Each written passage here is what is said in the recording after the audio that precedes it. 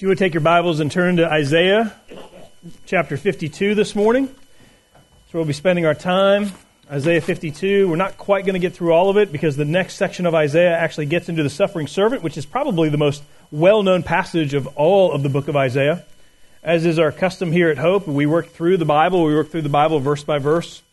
We work through the Old Testament, and then we kind of flip-flop back and forth between the Old Testament and New Testament. So we are in Isaiah chapter 52. This is speaking about, Isaiah is prophesying to a people who will be in captivity in Babylon.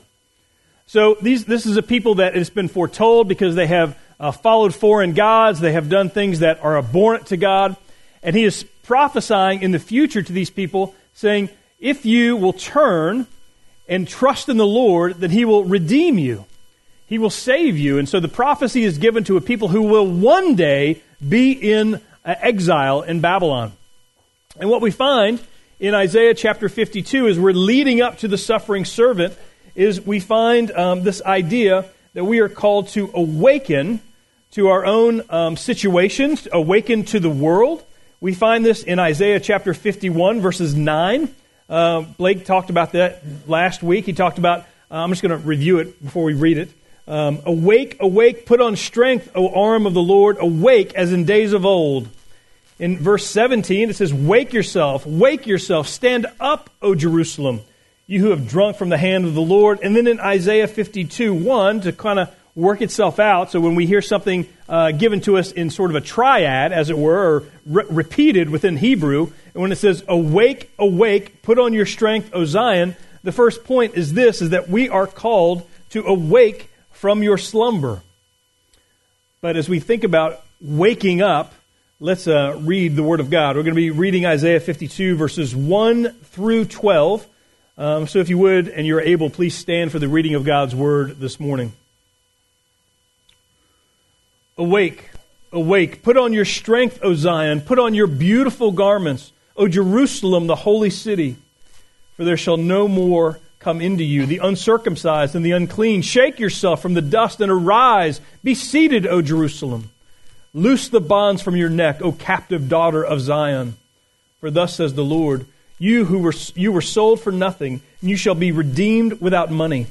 For thus says the Lord God, my people went down at the first into Egypt to sojourn there, and the Assyrian oppressed them for nothing.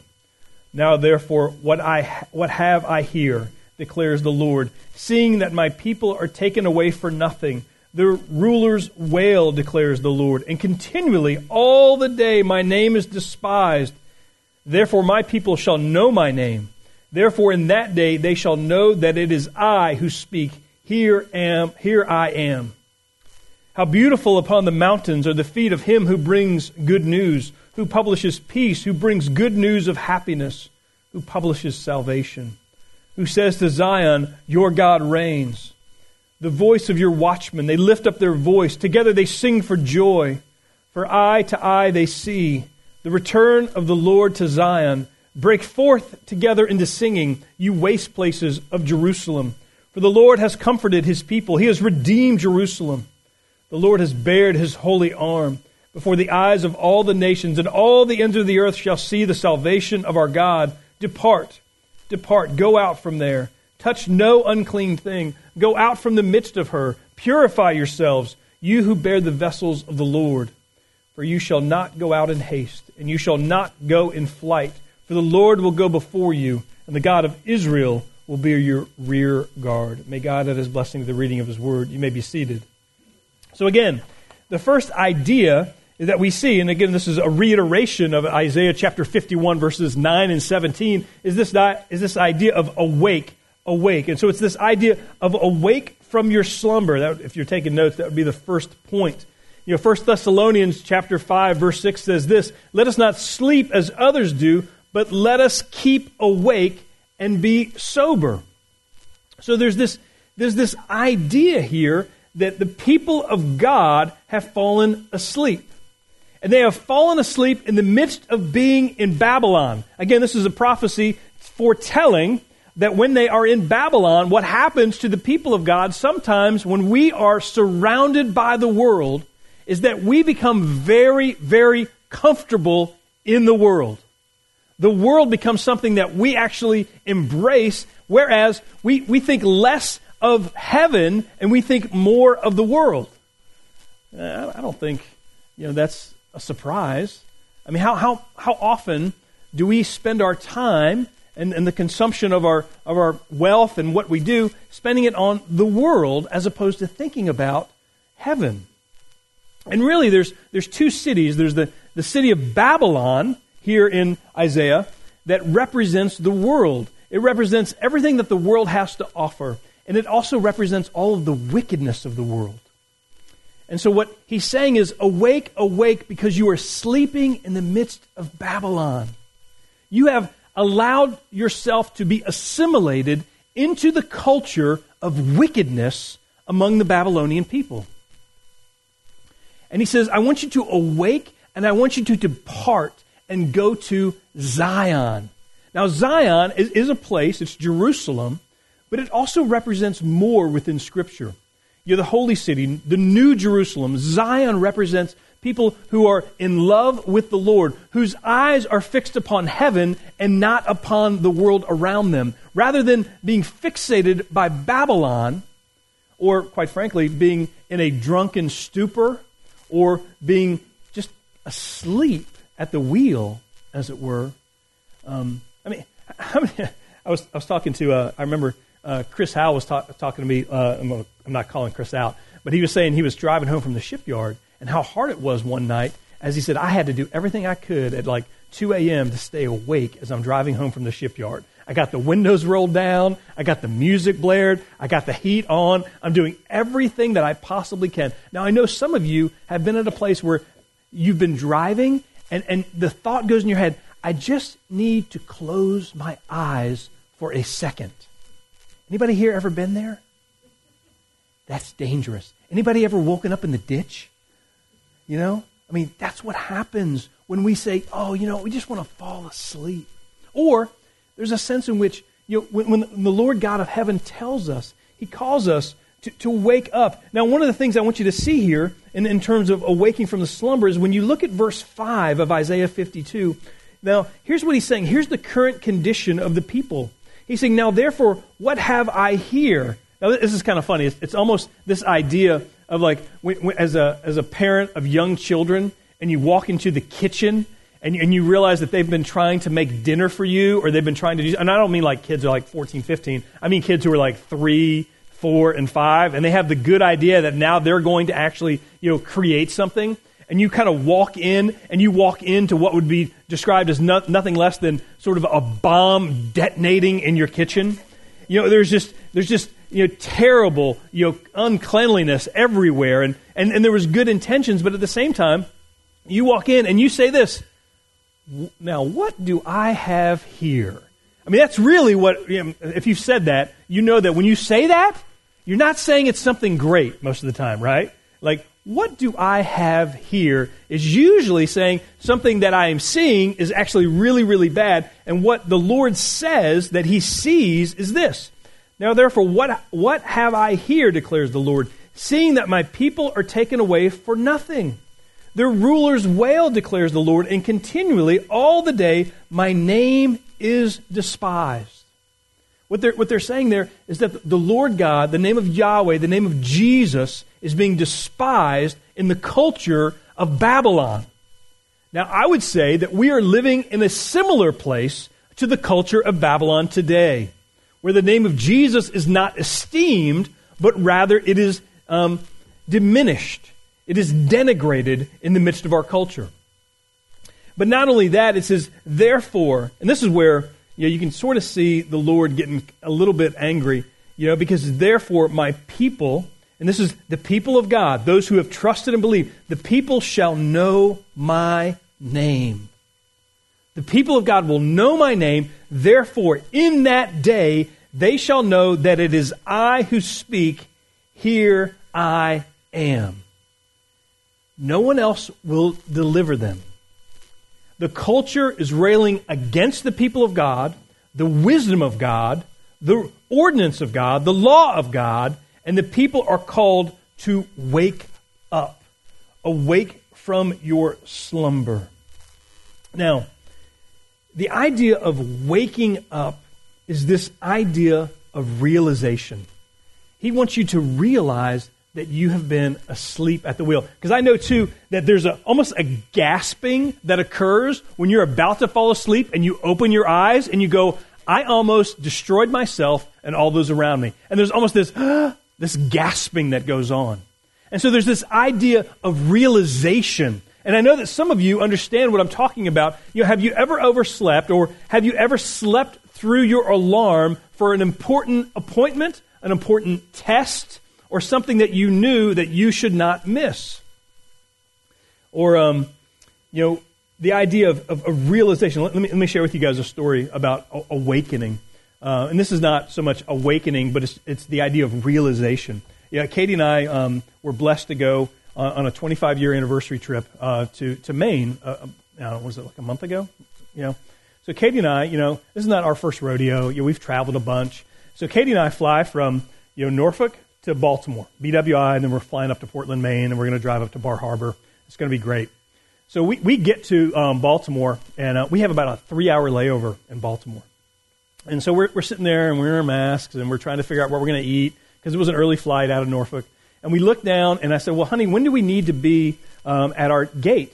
And she goes, oh, well, it looks like we board, I don't know, I think we board our flights at 11:30. I'm like, or 11:20 or something like that. I'm like, oh, great, no problem. So we got like 3 hours, 3.5 hours. We got tons of time. So, we wander around the airport because we can't sit still. We're wandering around. We get, some decaf coffee for me. We get some tea for Katie. I pick up a bagel, and she goes, hey, the bagel looks really good. And by the way, so we are like, we land in like Concourse A. We go all the way to Concourse B. We go to Concourse C. We go to Concourse D, wherever it is. We're just wandering the airport because we have like 3 hours. We're not going outside security. We're just wandering around because we like to walk. And so if we are boarding in Concourse A, we find this bagel that I got over in like Concourse D. And we go, okay, this is great. So we get it, we come back, and Katie goes, I would love to get one of those right before our flight takes off. And I'm like, no problem. Because, I'm a gracious husband. We're on a 25-year anniversary trip, right? It's wonderful, right? And we're excited. It's going to be a great, great week. So it gets to be, 10:45. I know that we're going to board at 11:30. I'm like, hey, honey, it's 10:45. We got 45 minutes. It's going to take a 20-minute walk to go get the bagel. Let's walk over and get the bagel. And so we walk over, get the bagel. There's a long line at the bagel place, right? But, that's okay. I'm calm. And by the way, this is not who I am, right? Like, I'm not a calm traveler. It's not about the journey. It's about the destination for me. I want to get where I'm going now, right? Like, I don't want, like, all you journey people, don't travel with me, okay? So we're waiting, and I am working. The Holy Spirit is working on me to stay calm. And she's waiting. She goes, honey, should I get out of line? I don't want us to be late. And I'm like, no, honey, you're fine, because I'm a gracious, kind husband, right? And so we're waiting. And so she finally gets the bagel. And as I'm saying, hey, honey, what time do we get into Portland? And she goes, I think we get into Portland at like 12:30, 12:45. I'm like, how is it that we board a plane at 11:30 and then we, it doesn't take off till noon and we get into like 45 minutes? Like, that doesn't make any sense. And we look and we realize it doesn't board at 11:30. It leaves at 11:30. And at this point, it's about 11:20, And we are on Concourse D, and we are going to Concourse A. Let me just describe some of those things in terms of realization that was going on in my heart. As I look back on this, there was panic, there was fear, there was frustration, there was anger, there was anxiety, there was probably self-flagellation for being so stupid, there was sadness, there was bitterness. I decided then and there that bagels were from the devil, and that no one should ever eat those ever again. And then I began to walk very quickly with Katie as we're walking towards the gate, thinking, wow, our 25-year anniversary trip started out with a bang. Isn't this great? And we are huffing it. I mean, almost jogging with our, we used to have a backpack because we check bags. And we're running, right? And in the midst of that, I realized, there was a realization that we had gotten it all wrong, that we had read our tickets wrong. Now, the short end of the story is our plane was late by about 15 minutes, and so we actually got onto our plane. We got to Bar Harbor. We had a great time. It was wonderful, right? The Lord was gracious to me. But the point of the story here in the midst of that is that there's a realization when you realize that you have bought into a lie. You have bought into the wrong time. You didn't understand what was going on, and all of a sudden there's a realization and all of these things. And what the Lord God is giving to the people of Isaiah, he's saying, awake, awaken. Are you about the people of Babylon, or are you of the city of Zion? Which will you be? And he goes on, so if the first point is awake from your slumber, the second point is this. And we see this in verse 2. At the end of verse 1, beginning in verse 2, it says this, no more, O Jerusalem, the holy city, for there shall no more come into you the uncircumcised and the unclean. Meaning that those who do not love the Lord will not gain entrance into the city of God. Now, from a historical perspective, what we're seeing there is that only the Jewish people would actually occupy Zion. But in the spiritual sense, those who do not trust and believe in the Lord, those who do not trust and believe in Jesus, will not gain entrance into the city of God. And what it says, the city of God will be a place where there is no sin, where there is no discord. And what it says in verse 2, if the first point was awake from your slumber, and all these points are going to rhyme today, just to help you guys out, okay? If it's awake from your slumber, the second is to shake off the dust of the world. It says, shake yourself from the dust and arise. Be seated, O Jerusalem. Now that's an interesting phrase given in Isaiah 52. If you turn back to Isaiah 47, verse 1, I want to show you this. Because in Isaiah 47, verse 1, it actually is a judgment against the virgin daughter of Babylon. It says this, come down and sit in the dust, O virgin daughter of Babylon. Sit on the ground without a throne, O daughters of the Chaldeans. For you shall no more be called tender and delicate. Now, juxtapose that with the people of God who are enslaved, that the Lord God is saying, I want you to rise up out of the slavery. I want you to rise yourself out from the dust and arise and be seated, O Jerusalem. Now, the idea of being seated there is that in the ancient world, if you were to actually have a chair, it meant that you were wealthy. And so to be seated means that you have trusted and believed in the Lord and that He has brought you into His family, and He is now allowing you to be seated, O Jerusalem. Loose the bonds from your neck, O captive daughter of Zion. So it's this idea that we shake ourselves from the dust. Now, let me say this. There's this sense in which this is a call to holiness. This is a call to take away those things that entangle us. Psalm 119 actually says this pretty well. Verse 25, it says, my soul clings to the dust. Give me life according to your word. Now, there's a sense in which, again, as we're called to awake and arise, we're called to shake the dust from Babylon off of ourselves. So as we come forward, we have to say, where have I allowed Babylon to taint or dirty myself? I think about that in the midst of, playing baseball, all the way through, probably till I was 18 or so, is the only time I would think about ever shaking the dust off was after I would slide in head first. And really, the only reason I would slide in head first would be to be so dirty that everybody could see me, shaking, the dirt off of myself. But there's this sense in which that we, as the people of God, are called to not live in accord with Babylon, but to live in accord with the Lord. And again, it says in verse, no more they shall come into you, O Jerusalem, the holy city. Shake yourself from the dust and arise. Be seated, O Jerusalem. Loose the bonds from your neck.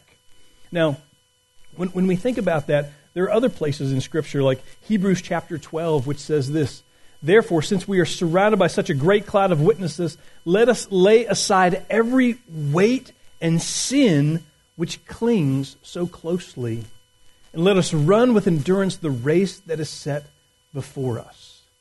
So essentially, the idea of shaking is also the idea of removing sin. It's a call to holiness in the midst of our life. Now, when I run, and again, I only run so that I can eat later. But when I run, when I'm running Windsor Castle, and I get entangled in something, or even if my shoelace comes untied, I stop, I tie my shoe, because I don't want to get entangled and trip on the trail and have to call 911 and have Katie come get me, right? We do not want to entangle ourselves or to have our feet entangled or our lives entangled with Babylon, with the world. But rather, we are called to pursue holiness in the midst of our lives. Now, Holiness by J.C. Ryle, it's a book written by him, but here's how he describes holiness. He says, holiness, and this is really the shaking off or the not being encumbered by the world, holiness is the habit of being of one mind with God, according as we find His mind described in Scripture. It is the habit of agreeing in God's judgment, hating what He hates, loving what He loves, and measuring everything in this world by the standard of His Word. You know, how do we judge whether or not something is of Zion or of Babylon? It comes down to the Word of God. How do we judge what is right versus wrong? And some of you might say, well, you know, Pastor, I thought we weren't supposed to judge at all. Like, whoever tells you that has not read their Bible. Because we are called to be a discerning people, to discern what is wicked and what is wise, what is good and what is bad. And in the midst of discernment, you will be making judgments all your life. All your life. As we continue to think about this, we think about this idea of shaking the dust from us.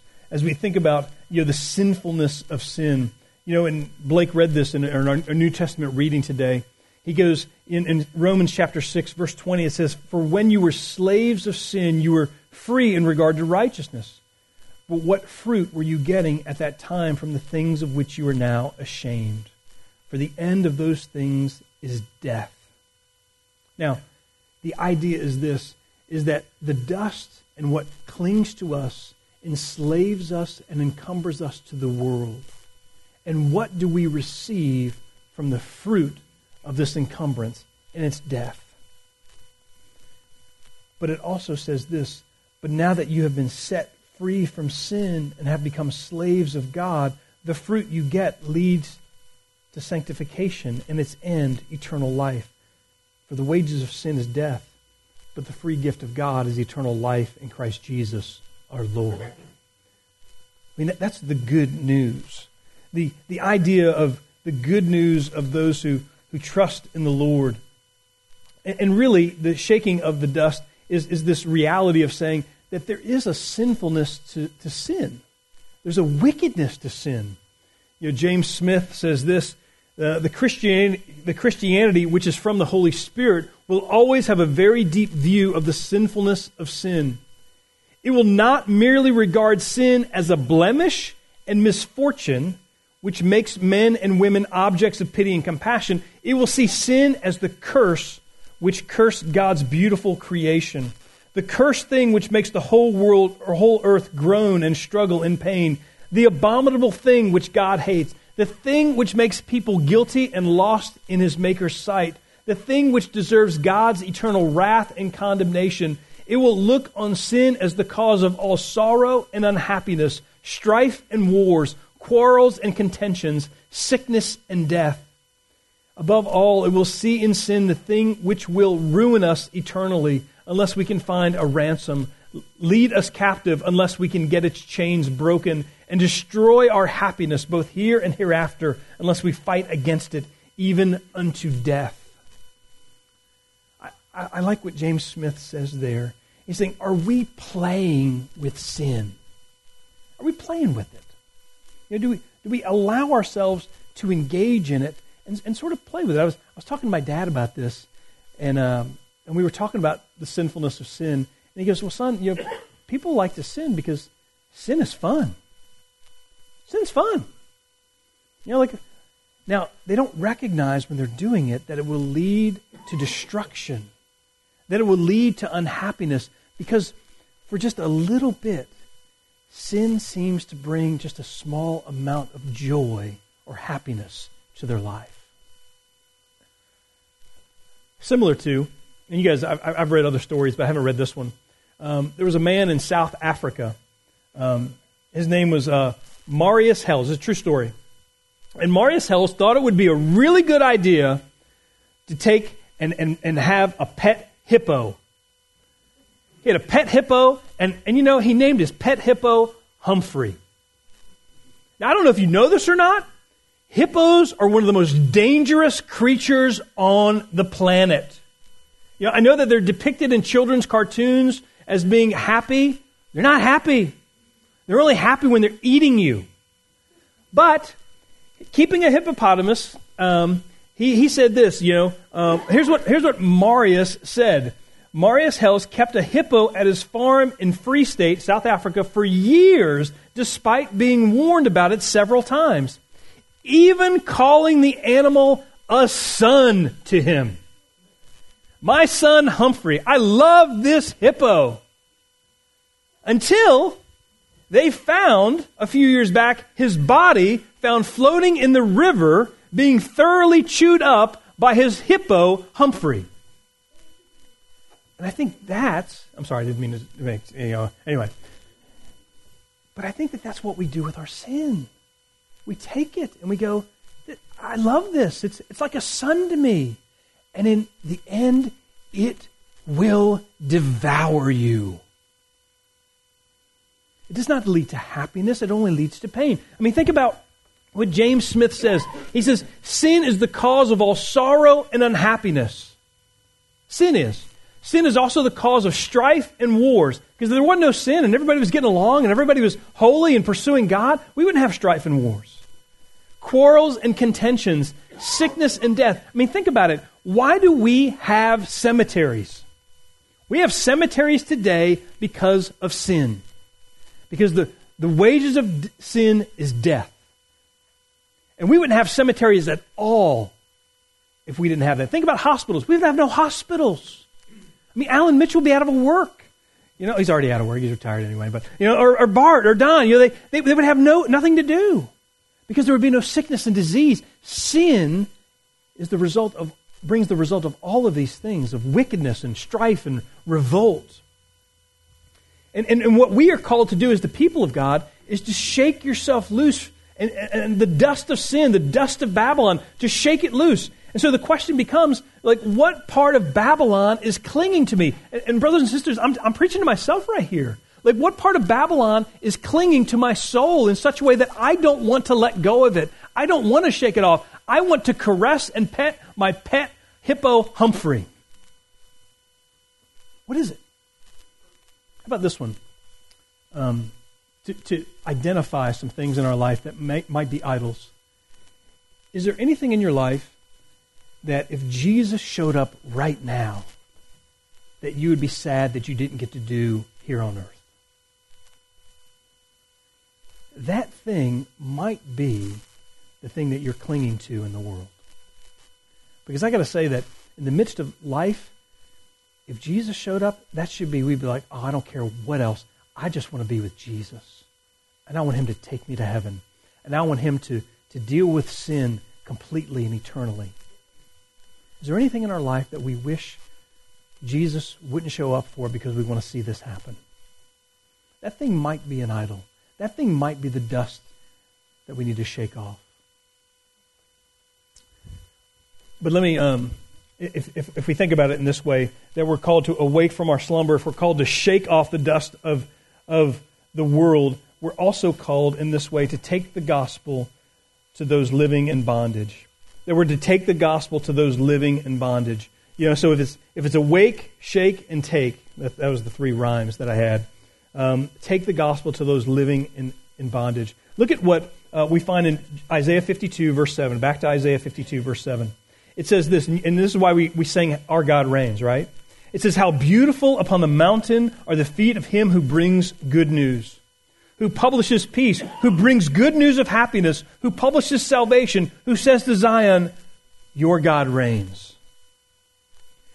The voice of your watchmen, they lift up their voice. Together they sing for joy. For eye to eye they see the return of the Lord to Zion. Break forth together into singing. I mean, there's this idea that the good news that Jesus has come.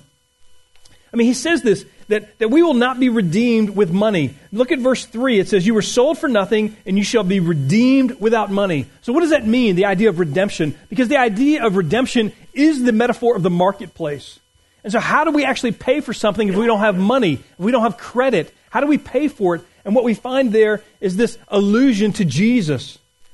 The beautiful feet of those who bring good news. Now, all of us have this yearning to deliver good news to those we love, right? Like, think about it. Like, think about how exciting it is when a new baby is born. And how excited the parents, the grandparents, the friends, the family are to just broadcast the news, to publish the news. I mean, people will actually send out like little cards out, like new baby, right? They're publishing the news. Think about this. How about when after an illness, how exciting is it? I mean, people ring bells after their cancer treatment. They ring a bell because they're proclaiming news. When you get a clean bill of health following an illness, you can't wait to tell other people because it's good news, right? It's like, this is good news. On a smaller scale, let's say you got a good deal online for something really, really cheap, right? Like, let's say you found a MacBook Pro and it only cost you $50. That word would spread like wildfire. Unless, you were greedy and you tried to buy them all yourself and then you try to sell them for more. But that's you shaking the dust off. Anyway, think about these things. These are the things that we want to tell other people about, this good news. And so really what we are called to do is to have beautiful feet, as it were. How beautiful upon the mountains are the feet of him who brings good news, who publishes peace. Now, this is the idea of salvation, that the Lord is reigning in Zion, that we will have, he publishes peace, he brings good news of happiness, and he publishes salvation. So there's this idea of peace with God, peace with neighbor through the gospel of the Lord Jesus Christ. And it's good news of happiness. Now the gospel message is this, and we get to it in communion in just a few minutes, is the idea that Jesus was our substitute upon the cross, and that all of our sins are placed upon Christ, and his righteousness is then credited to our account. And that's the good news. The good news is that, and when that happens, when we trust and believe in Jesus, we have peace with God. Before Christ, outside of Christ, in Romans 5, we are described as the enemies of God. But through the cross, through faith and trust in Jesus and in him alone, we are actually, our relationship with God is reconciled. And we are at peace with God. And you know what happens when you're at peace with God? You can then enter into peace with your neighbor. You can't really have true peace with other people until you have peace with God. But not only that, it calls us that there will be happiness or purpose of good news, and who publishes salvation. And when we say, your God reigns. Now, this idea, let me give you a little history lesson here.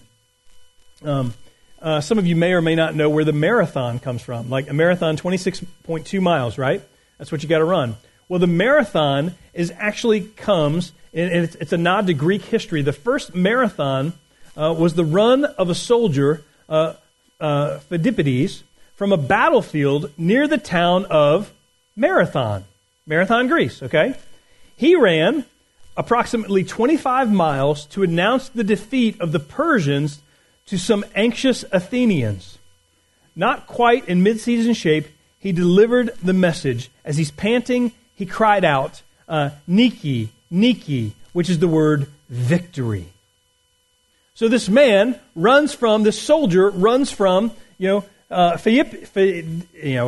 just call him Philip. Philip runs from Marathon to Athens, 25 miles, and that's the first marathon. From the town of Marathon to the Athenians, and what he says is essentially, and by the way, just so you know, he basically says Nike, Nike. Nike is the ancient Greek goddess of victory. That's why we have a shoe named after Nike.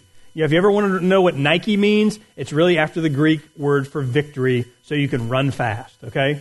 Just so you know, just so that I'm giving you a little bit of Jeopardy information for you later on in life, okay?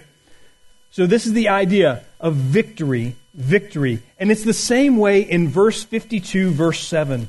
Because when we bring the news, it is good news like that soldier saying, victory, victory, who reigns? Your God reigns. Which is why we sang, I don't think we've ever sang that song, Your God Reigns, but it's exactly taken from Isaiah 52, verses 7, 8, and 9. We see this idea that, for the people of God, as we think about, the gospel, that this will make us happy, or maybe a more biblical word is joyful. The idea is this: the true Christian has enough to make him genuinely happy. And think about this. All of your sins are forgiven and forgotten. You're adopted into the family of God. You are justified before God and declared righteous. He clothes you in His perfect righteousness. You are called a child of God. You are born again by the Holy Spirit. In the spirit of adoption, the Holy Spirit resides within you, and you are at peace with God forever. All the promises of God are the Christians. Think about that. Think about how beautiful that is for the people of God. All the promises of God are given to us. And in the midst of this, so what is our response to this? Our response to this is not only waking up from the slumber, but shaking off the dust of Babylon, but also taking the gospel to those who don't know it, to those who are living in slavery, those who are living in captivity of sin. This Christmas, a lot of people are going to set up trees, and a lot of people are going to set up Christmas gifts underneath the tree. And this may sound corny, but really, what everyone in the world needs is Jesus. More so than anything else. More so than anything else, we need Jesus desperately to save us, to redeem us, to give us purpose. I would say this. Think about when you are giving a gift. Have you expressed to the person that you're giving this gift your love for them in telling them about the good news of Jesus? Now, many people will say, I'm not in bondage to sin. Why do I need to hear about Jesus? And those are people who are asleep. Actually, the Bible actually calls them dead in their sins and trespasses from Ephesians 2. And yet we're called to be the instruments in God's hands to bring the gospel to bear. And if we love somebody, we will tell them about Jesus. Now, we also think about this. We get fearful sometimes in the midst of that. And I love this because look at verse 10 of Isaiah 52. I'm getting towards the end here as we move towards communion. The Lord has bared His holy arm before the eyes of all the nations, and all the ends of the earth shall see the salvation of our God. I mean, there's this idea in verse 10 that the Lord is rolling up His sleeves right there. He's baring His arm to say, am I powerful enough to actually awaken the dead, to those who are sin? Am I capable of releasing the captives from the captivity of sin? Am I capable of doing that? And He's saying, and there's an old song. I don't know if you guys, I was thinking about old songs this week. That's why we sang Our God Reigns. But some of you have remember the song Awesome God. Any of you guys remember that? Our God is I'm not going to sing it. It's terrible. But there's a line in there where it says, when He rolls up His sleeves, He ain't just putting on the Ritz, which is just a terrible line. I mean, that's why we don't sing it, But what He's saying there, as He bares His arm, He's not doing it to show off. He's doing it because He's about to bring salvation and raise the dead, to release the captives, to declare righteousness to the world. And for those of us sometimes who are fearful about sharing their faith, it says this in verse 12, and this is some of the sweetest verses that you'll see. For you shall not go out in haste, and you shall not go out in flight. And why would you run? Why would you flee? It's because you're scared, right? But because in verse 12 at the very end it says this, for Yahweh will go before you. So think about this. So when you are taking the good news of salvation, the Lord is walking in front of you. But not just there. And the God of Israel will be your rear guard as well. So not only is the Lord God of heaven walking in front of you, saying, I'm going to pave the way, you're okay.